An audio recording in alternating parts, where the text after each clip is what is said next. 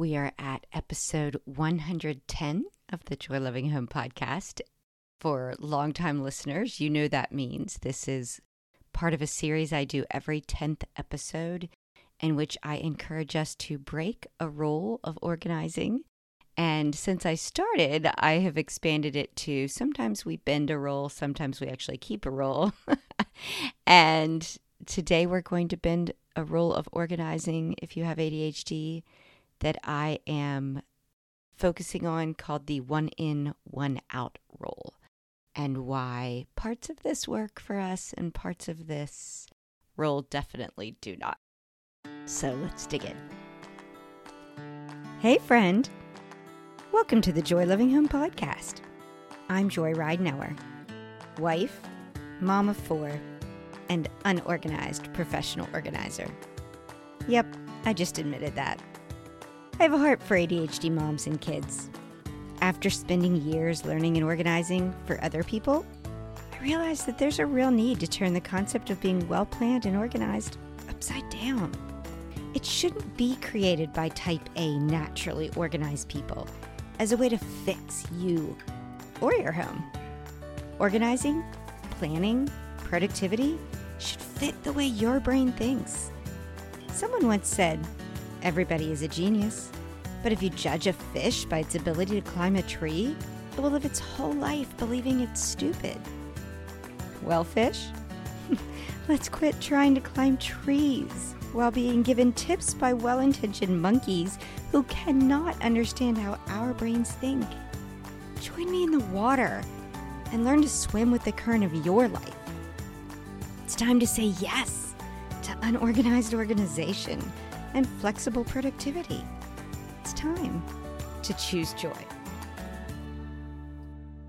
I'm a little late getting the podcast posted this week because I was working with a client earlier in the week and it got me to thinking about the 1 in, 1 out rule. And I was like, yes, this is the one I actually want to talk about in our series of rules to break. I got to thinking about it because if you've listened in the past to Who Hires a Professional Organizer, it's funny, so often the people that actually hire me are really well-organized people themselves. They just have hit a crossroads of either lack of time or kind of lack of interest in a space because just life circumstances have made it that they just can't or are not interested in putting the time into organizing a space, but they desire the organization of it and they know how to maintain it and they know how they want it. It's just, this is the easier path for them, which is great. It's part of why I have a job. So that's wonderful. But it's funny because this particular client is very highly organized. And when she hired me, there was a little bit of like, oh, am I really going to be able to make any kind of difference in her spaces? I was, only because she would take things so far and then just lose interest or time in sort of finishing out systems that she wanted in place. But one of the things, this is my 3rd year through now, helping her right here at this transition of the seasons time, because she's big on decorating for the seasons, sort of reorganized the holiday closet at Halloween. I think was actually one of the first jobs I did with her. And then it transitioned into getting her her Christmas decorations all set. And usually she has me come fairly early and get Christmas set. You know, some of us like get Christmas up very early. Some of us, because we travel at Thanksgiving, just want to come back from Thanksgiving and know it's all done. But it was nice because I had set up the system with her Christmas decorations really well. And I have it down to science now when I go to help her sort of that changing of the seasons and making sure things are all sort of resituated the way they should have been as we're putting Halloween away and getting Christmas out. But she invariably will get new things. When she does, there's always that question of that 1 in, 1 out. And so I was thinking about how this actually is a really, really helpful rule for people who have achieved a status of already sort of having a system and a home for everything and are fairly well organized. But it can be really muddy for those of us with ADHD when our houses aren't where we want them to be yet. And so let's sort of, I guess, break down this rule and talk about the effective parts of it and the ineffective parts of it for us. Just bringing it together, I fully agree with this rule and think it's highly effective if the items in your home have a set space and you have mastered the container method. And by the container method, and Dana K. White of A Slob Comes Clean talks about this really well, containers are meant to help you understand the parameters of space you have to store a specific type of thing. If you have too many clothes for your dresser, you have two choices. You say, oh, I'll get a second dresser. Most of us don't have space for that. Or I will edit my clothes down so they fit in the container I own, which are my dresser drawers. And then once I have it edited, when I buy a new piece of clothing, in order for one to go in, something has to come out. Hence, the one in, one out rule is born, so that you don't have things starting to pile up all over places again because there's no place to put them away because you didn't take something out when you were bringing something in. This is fantastic for like items with like items. You have 20 t-shirts in your t-shirt drawer and it fits perfectly, and you buy a new t-shirt, therefore you're walking in and saying, okay, I purposely bought this t-shirt because I noticed my green t-shirt was really getting old and worn and had a tiny little hole in it. And so the point was to replace this old ratty t-shirt with this new t-shirt. And therefore my brain computes and this makes perfect sense. Or, gosh, I fell in love with this t-shirt. I have no real purpose for having bought it. I just thought it was super great. But when I'm bringing it into that drawer of 20 t-shirts and I don't have room for shirt number 21, I've noticed that I never, ever, ever pull this one t-shirt out, even though there's nothing wrong with it. I never wear it. So therefore, I'm going to pull that one out to make room for this new t-shirt that I love. See how lovely that rule is? And so very organized people are listening to that going, yeah, one in, one out rule. What's your problem with it, Joy? Well, my struggle with this for people with ADHD is that often we're buying impulsively. So it's not as thought out as, hey, I noticed that my green t-shirt was getting ratty. Next time I'm at the store, I'll look for another green t-shirt to replace it. We don't typically work in those types of pre-planned steps. There's an executive function issue. Doesn't happen.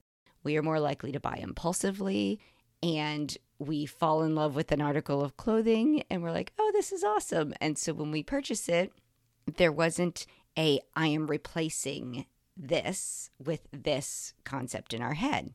Problem number one. Problem number two is that we don't even know how many t-shirts we have because they might not all be located in the same place. And we also don't know how much space we have for said t-shirts because we've never actually had them all washed, had them all folded, had the designated empty drawer to then stick them in so that we can decide what is the appropriate number. Maybe we have room for 25 in our drawer. Maybe we have room for 16, but we've never gone through the process to have a home for all of our t-shirts, so we don't know what that is. Bringing in this new t-shirt, it can be in our head to go, oh, I'm bringing a new one and I should get rid of one, but where's the one I want to get rid of? Is it in the wash? Is it I was frustrated when I put it on and it didn't fit right and I tore it off and I threw it aside and it's now fallen behind the chair in the corner of the bedroom, and I'll see it again sometime when I go to vacuum that back corner, but for right now I can't find it. I don't know where it is and I'm not going to go replace it. Plus that's a whole nother step in the process, and it falls apart before the in and the out happens. And then the other problem tends to be that our brain isn't necessarily saying, oh, okay, I get the one in, one out is like item related. I just was thinking, I bought something, so now let me get rid of something, which, by the way, that does work too. But it's not as smooth and beautiful as the rule for those who are organized intend it to be, because you are adding to and subtracting from the same space, so your organized, contained life still works all nice and tidily. Not sure I've said that word before. Nice and tidy. But you're like, well, I bought a new pair of shoes and I got rid of an old ratty t-shirt. Doesn't compute. And now you're frustrated because your shoes don't fit in the space and they seem to be kind of constantly toppling over. But when you go to look at your shoes, you're like, but I love that pair and I love that pair and I love that pair and I wear that pair all the time and I wear all that pair all the time. And I really wanted this pair, and you're not really willing to get rid of another pair of shoes. And so you're like, but I got rid of an old t-shirt, so that counts, right? And it does count, but it's not, the rule is not functioning the way the rule was designed to function. And that's why I think that you need to bend it a little bit. You're like, okay, well, now that I know this rule could or could not work for me, and it sounds like it's going to be way in the distance, Joy, because my house is not organized yet, what to do in the meantime. So let's talk about what to do in the meantime in sort of the thought of the 1 in, 1 out rule. One of them is when you are replacing something, you intentionally decided to replace something. Definitely when you come back across that thing that you replaced it with, then get rid of it. You might know in your head, oh gosh, my shoes are all worn out. I've got to get a new pair of shoes. Instead of just letting that other pair wander off, like, go ahead and get rid of them. Get rid of them the moment you think of it, because you know you have a replacement and there's no need to hold on to it for any reason. That's sort of the simple way. Secondly, and this is kind of a fun one around Christmas time, and I don't even remember where I heard this suggested, but as you're getting packages delivered in boxes, think about saving that same box, writing discard on it, and just trying to fill it with anything that you can think of that you don't want or don't need anymore, and driving it straight to Goodwill. Because the volume of whatever came in that box is being, that same volume of things is exiting your house. You don't have to overthink well, I bought a t-shirt, so now I'm getting rid of a t-shirt. You're at least saying, as things are coming in, things are going out. So you're at least keeping up in some capacity with the number of items, even if they're not like items. That might be helpful. And then the third thing is to say to yourself, why am I bringing something in the first place when you're at that impulse buy moment? It's a really hard one to bring to the forefront. So I get that this is pseudo good advice.